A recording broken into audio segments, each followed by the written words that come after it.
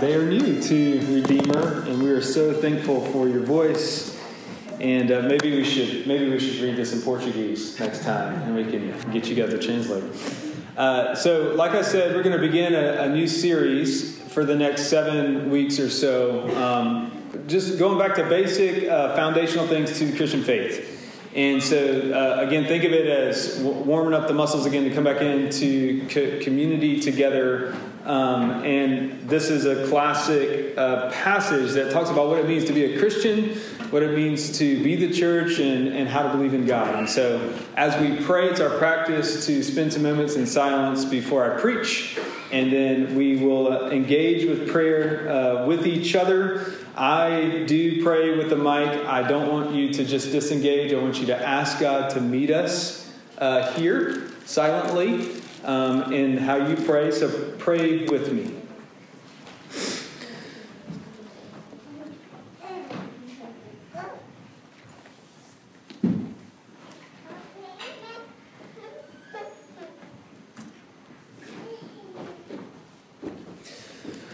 Father, Son, and Holy Spirit, we invite you into our lives and into this space with us. We need you. We know from history, from your word, from our internal, the longings of our hearts, that all authority has been given to your Son, Jesus. And Jesus, we invite you to be our King. And we submit to you now as we listen to your word, as we hear from you. And Holy Spirit, would you do the work of illuminating your good word that has been sufficient for the church throughout the ages and will continue to be sufficient, that your word will last, even though all things will fade like the grass, your word doesn't. And so, Lord, as Brittany prayed, the ancientness of who you are, would you come and teach us something eternal, make us sense the weight of your glory, and what you've given to the disciples back in the first century is what you've given to us for the church in the 21st century. So come, Lord, in Christ's name, amen. I have a friend of mine who came to believe in God in a very strange way. He said when he was in his 20s, he had fallen in love with a girl and wanted to marry her. And she was on the fence about that. And they kept going back and forth, and he ended up buying a ring and kind of putting it all out there. And when he gave her the ring, she didn't give him the answer that he wanted. And he was declined in that moment. And so the next day, he was riding his bicycle to work. This is back in the day. And he said he saw a red light, and he closed his eyes and cycled through the light in hopes of it all ending. And it didn't. He survived. And the next day, he said, this is how he loves to tell the story. He said, this is how my relationship with God began. He said, I sat down at my table the next morning, and I said, okay, God, I don't have anything to say to you. Do you have anything to say to me? Because if not, I'm going to go to work. And that's how his relationship with God began. That's how, in essence, he became a Christian. Now, what you need to know about what Camilla and Bruno just read is that everybody up to this point that had interactions with Jesus, like the Marys, like the disciples, at his death, they did not get what they wanted to out of him, or what they feel like they needed out of him. And they were at an extremely hopeless place in their life. That's where the Marys were. That's where the disciples were. And that's where Matthew places us here in our text. And here's the question that Matthew puts before the people in the text and puts before us today. The question is, what if death has caved in on itself? What if it has been reversed? Like an antivirus. What if all of the terror that you've experienced has begun to go away in the person of Jesus? Like, what if that's actually true? Would you be willing to allow yourself to start over with the hope of that, to start fresh? Maybe for the first time. Just like my friend, he wasn't getting what he thought he needed out of the woman that he loved, and he had given up all hope, and that's where belief for him started. And that's what our passage is about today. And I want to discuss that and our approach to God with these 2 points: the surprise of Jesus' reality, and then the response to his reality. So look at your text there. In the first 6 verses, the surprise of his reality, I want you to notice what the Marys were doing when they came to the tomb. They wanted to go to the tomb just to be there, to be around the body. They wanted to be where he was. And they were the last ones at the cross and the first ones at the tomb. And then they experienced an earthquake and an angel who had rolled the stone back, apparently, that sealed Jesus' tomb. And the angel was sitting on top of the stone, like it's a recliner. Now, whatever picture you have of angels in your head is probably wrong. Angels are always so intense in the Bible that people immediately get terrified. It says that this angel had the appearance of lightning. You guys ever seen it? You guys ever been up close and personal with lightning? Mm-hmm. It is frightening. And the first thing the angel says, which is what they always say, don't be afraid. For I know that you seek Jesus who was crucified. He's not here, just like he said he wasn't going to be here. Now come and see the place where he lay. Now just think about this for a moment. A very strange being, a supernatural being, that looks really scary. So scary that armed soldiers become like dead men. We're talking to them. Imagine you're one of the Marys, okay? Put yourself in their shoes. And this angelic being knows what you're feeling and what you're thinking. They were going there to grieve and to cry, and then this. It's not what they thought. You ever eaten a food that you weren't looking at, and you're like, oh, that's not the food that I thought it was. Like that's not an apple. The greatest thing, maybe I've told you this before, but the greatest thing I did when me and Sarah were dating is that I pretended to be down in Texas one day when I was calling her on the phone. Back when people used to talk on the phone with your voice. Y'all remember that?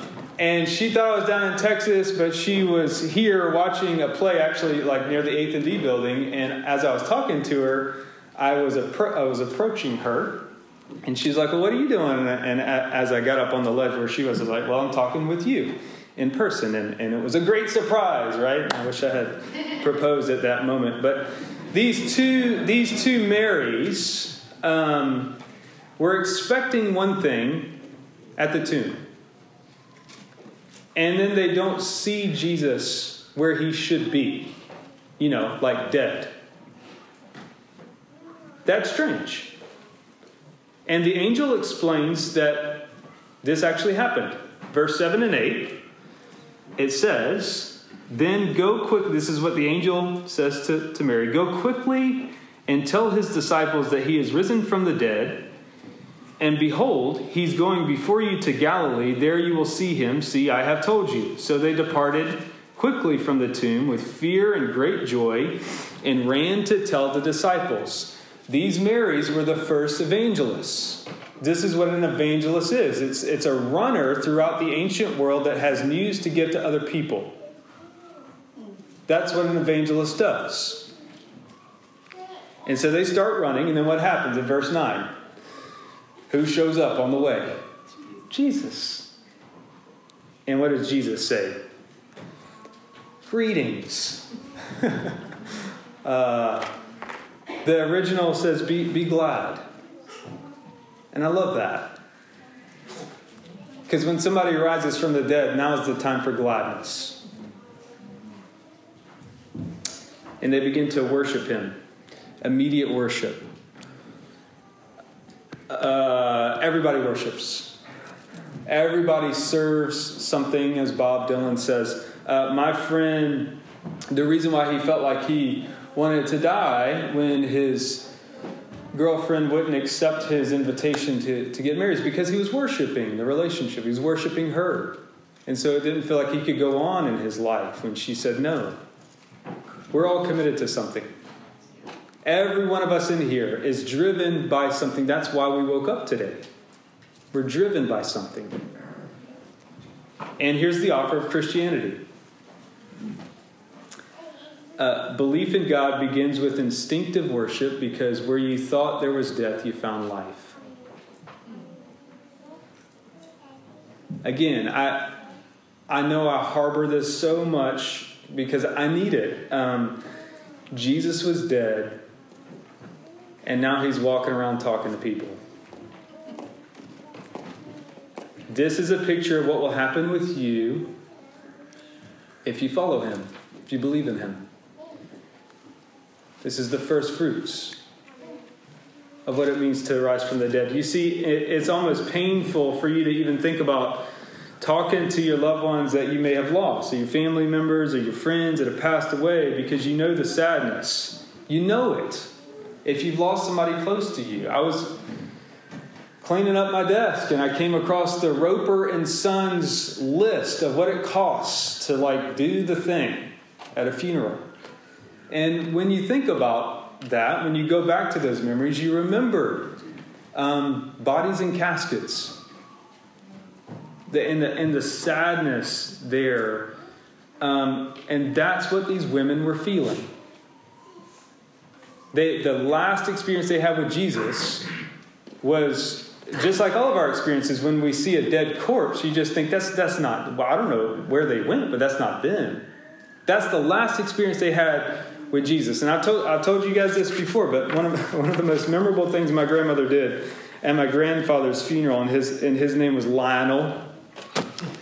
She looked over at his corpse and she said, "I don't know where Lionel is, but that sure ain't him." That's what the Marys had seen of Christ. And to have someone back in their full bodily reality, you don't mess around with people's emotions like that. Unless what? Unless it's true. And that's what Jesus is telling these women. He said, "I'm real. This isn't a dream. You can touch me. This happened. Now you got to figure out how to live in light of it." In Scripture, the truth always surprises people. Always. And I hate to have to ask this, but I know I do, because if you're anything like me, you need to hear this question. Have you lost your sense of wonder at what happened to Jesus Christ? Have you lost your sense of wonder at your own story? Have you lost your sense of wonder at your own existence? It's all a miracle. And if so, if you have, why? There's some pain there if you have. Because if this didn't happen, it's a ball of dust floating in the middle of nowhere. It's what's happening right now. But it did. Matthew is saying that what's foolish, actually, is to doubt that this ever happened to begin with. Some worship, some doubted, and Jesus takes both, doubters and worshipers, and says, "You're going to be my evangelist to the world now." Which leads to our next point, because you may say, "Okay, I do believe in this," or "I want to. I think I do. Help my unbelief." You may be that type of person in the resurrection. And so, where do you start? How do you start living your life in light of this? And that's the second point, the response to his reality. Jesus comes to Galilee and says in verses 18 through 20, "And Jesus came and said to them, 'All authority in heaven and on earth has been given to me. Go therefore and make disciples of all nations, baptizing them in the name of the Father and the Son and the Holy Spirit, teaching them to observe all that I have commanded you.'" Now, when Jesus is using this authority language, What he's saying is that I am the true human being. When God told Adam and Eve to rule and have dominion over the cosmos in the garden, he was saying, I want you to make earth look like heaven. Mimic me, like a mirror reflects the beauty of what's in heaven. And they didn't do it. And so when Jesus comes back to earth, he's restoring earth to the way that it always should have been. And what he's communicating here is that I am a new type of human being. I am the second Adam. I am the type of human being that rises from the dead. And anyone who's connected to me or united to me will also rise from the dead. And I want you to take that hope to every single nation, every single type of person throughout each age. And what it means to believe in God, or to start to believe in God, is to be sent out into the lives of other people with that hope, with that gospel, with that good news. And that's what it means to be a disciple. That you play a very significant part. You begin to think and believe that I play a very significant part in restoring God's plan to fix the brokenness of the world that kind of centers on death and sin. Now that word discipling, if you grew up in church, what that probably means to most of you, if you grew up in church, is that you're going to sit down with somebody a little bit older than you, and they're going to teach you some of the Bible with like a little mentorship sprinkled in. And that is wonderful, and that can be truly helpful. But discipleship, in the way that Jesus is using it here, is way more intense than that. It is, think of it as learning a trade or apprenticeship, that learning from Jesus, following Jesus, listening to his teachings doesn't merely make you a nicer person, but more, it's like being connected to the very source of life for the very first time. And learning what it means to be fully alive. This is why, if you've ever truly been discipled by somebody, and it feels like this person actually makes me more who I am. That's the idea of what discipleship means. And it's because they are connecting you, because they are united to Christ. They're saying, be united to him. And it's like getting some oxygen into your lungs. And you might ask, well, how can I disciple someone, or how can I be discipled? It's simple. This is where you start. You must start by being completely honest with God. My friend who ran through the red light on his bike, he is an evangelist now, late into his 60s. And he has essentially planted 3 churches out of his own pocket, and he's not a pastor. He's just a normal business guy. But he became an apprentice of Jesus and a disciple of Jesus. And he became a different type of person. And that all started because he found life where he didn't expect to find it and was like, okay, God, I'm listening. What else is part of this new reality besides making disciples? It's baptizing. When you are baptized into the name of the Trinity, you can think of that as like a tattoo on your head which says you belong to the Father and to the Son and to the Holy Spirit forever. And belonging is a big deal for every human being. When we don't feel that we belong anywhere, that's very disorienting to the core of our identity. And what Jesus is saying is that this is your core identity now. That what's poured out onto you is the grace and the love and the fellowship that has existed between Father, Son, and Spirit from all eternity. And part of entering into this new reality with Jesus is to be marked by those waters of grace, which say, you're saying, I belong to the Trinity, and I believe in the resurrection of the dead, and I will live in the life, in the hope of the world to come, where there is no sin and death, and I will seek to practice that new life here and now, even when it seems pointless and hopeless. because I know there's more to the reality than what I see. Look, if you believe in Jesus, right? Like today, if you believe in Jesus and you've never been baptized, there are many, many men and women in this room that would love to talk to you about that. I am one of them. I would love to talk to you about what baptism means. It is such a beautiful mystery. It is a picture of the gospel, just like this table is. And there's so much more to say here, but baptism is a sign of God's grace and someone's entry into that covenant community where we believe together, because we need each other to actually believe this, we believe together that there is resurrection.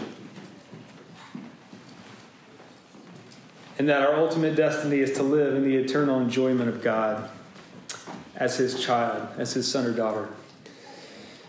Finally, we can respond to Jesus' reality by teaching people to observe all that Jesus commanded. That was going to be the disciples' task. This is the church's task. Even today, the church, it's always good to remind yourself of this. The church is not a culture. The church is not a building. You are the church. People are the church. And our task today, as it was for the disciples back here, was given with the authority of Jesus to them to say, teach them what I taught you. Teach the world my commandments. And one of the marks of a Christian is when you start to see the commandments of God as freeing, not restrictive. Freedom to be who you're always meant to be. Who is the freest athlete on the basketball court or on the soccer field? Is it the one that just does whatever they want to do? Or is it the one that knows the rules so well that it becomes instinctive to them to play? They're free. Jesus' commandments are meant to set you free according to your design as a human being, as a creature. And it takes a while to learn that. It's like a new language, and that's the church's role, to teach the world the new language of what it means to be a new created creature. And I'll say this: you don't know how beautiful the commandment to not commit adultery is until one of your parents commits adultery, and then you know that God's ways are better than what we seek to do with our lives. You see its beauty. Holiness is hard at first, but then there's freedom. Sin's fun at first, but then there's sadness. Those are the three responses to the reality of Jesus' resurrection. Discipling, calling people into this new reality, baptizing, being marked with this new identity that becomes the core to who you are, and then teaching and learning what it means to be human again, the commandments of God. This is what it means to practically believe in God in your day-to-day reality. And this is held true for 2,000 years. Kathy Keller says that people everywhere right now are saying that the church needs to have a different strategy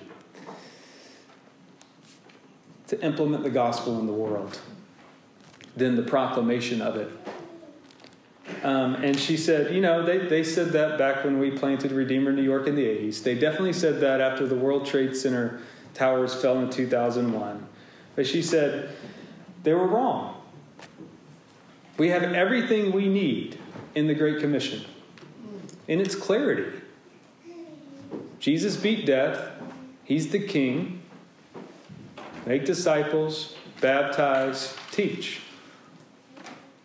We'll be okay. We have all we need in Christ. And then he also says at the very end, which is the greatest promise, I'll be with you always to the end of the age.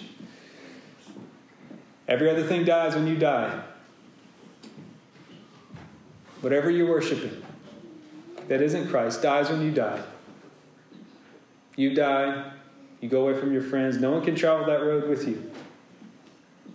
But Jesus says, I don't die when you die. I go with you to the very end.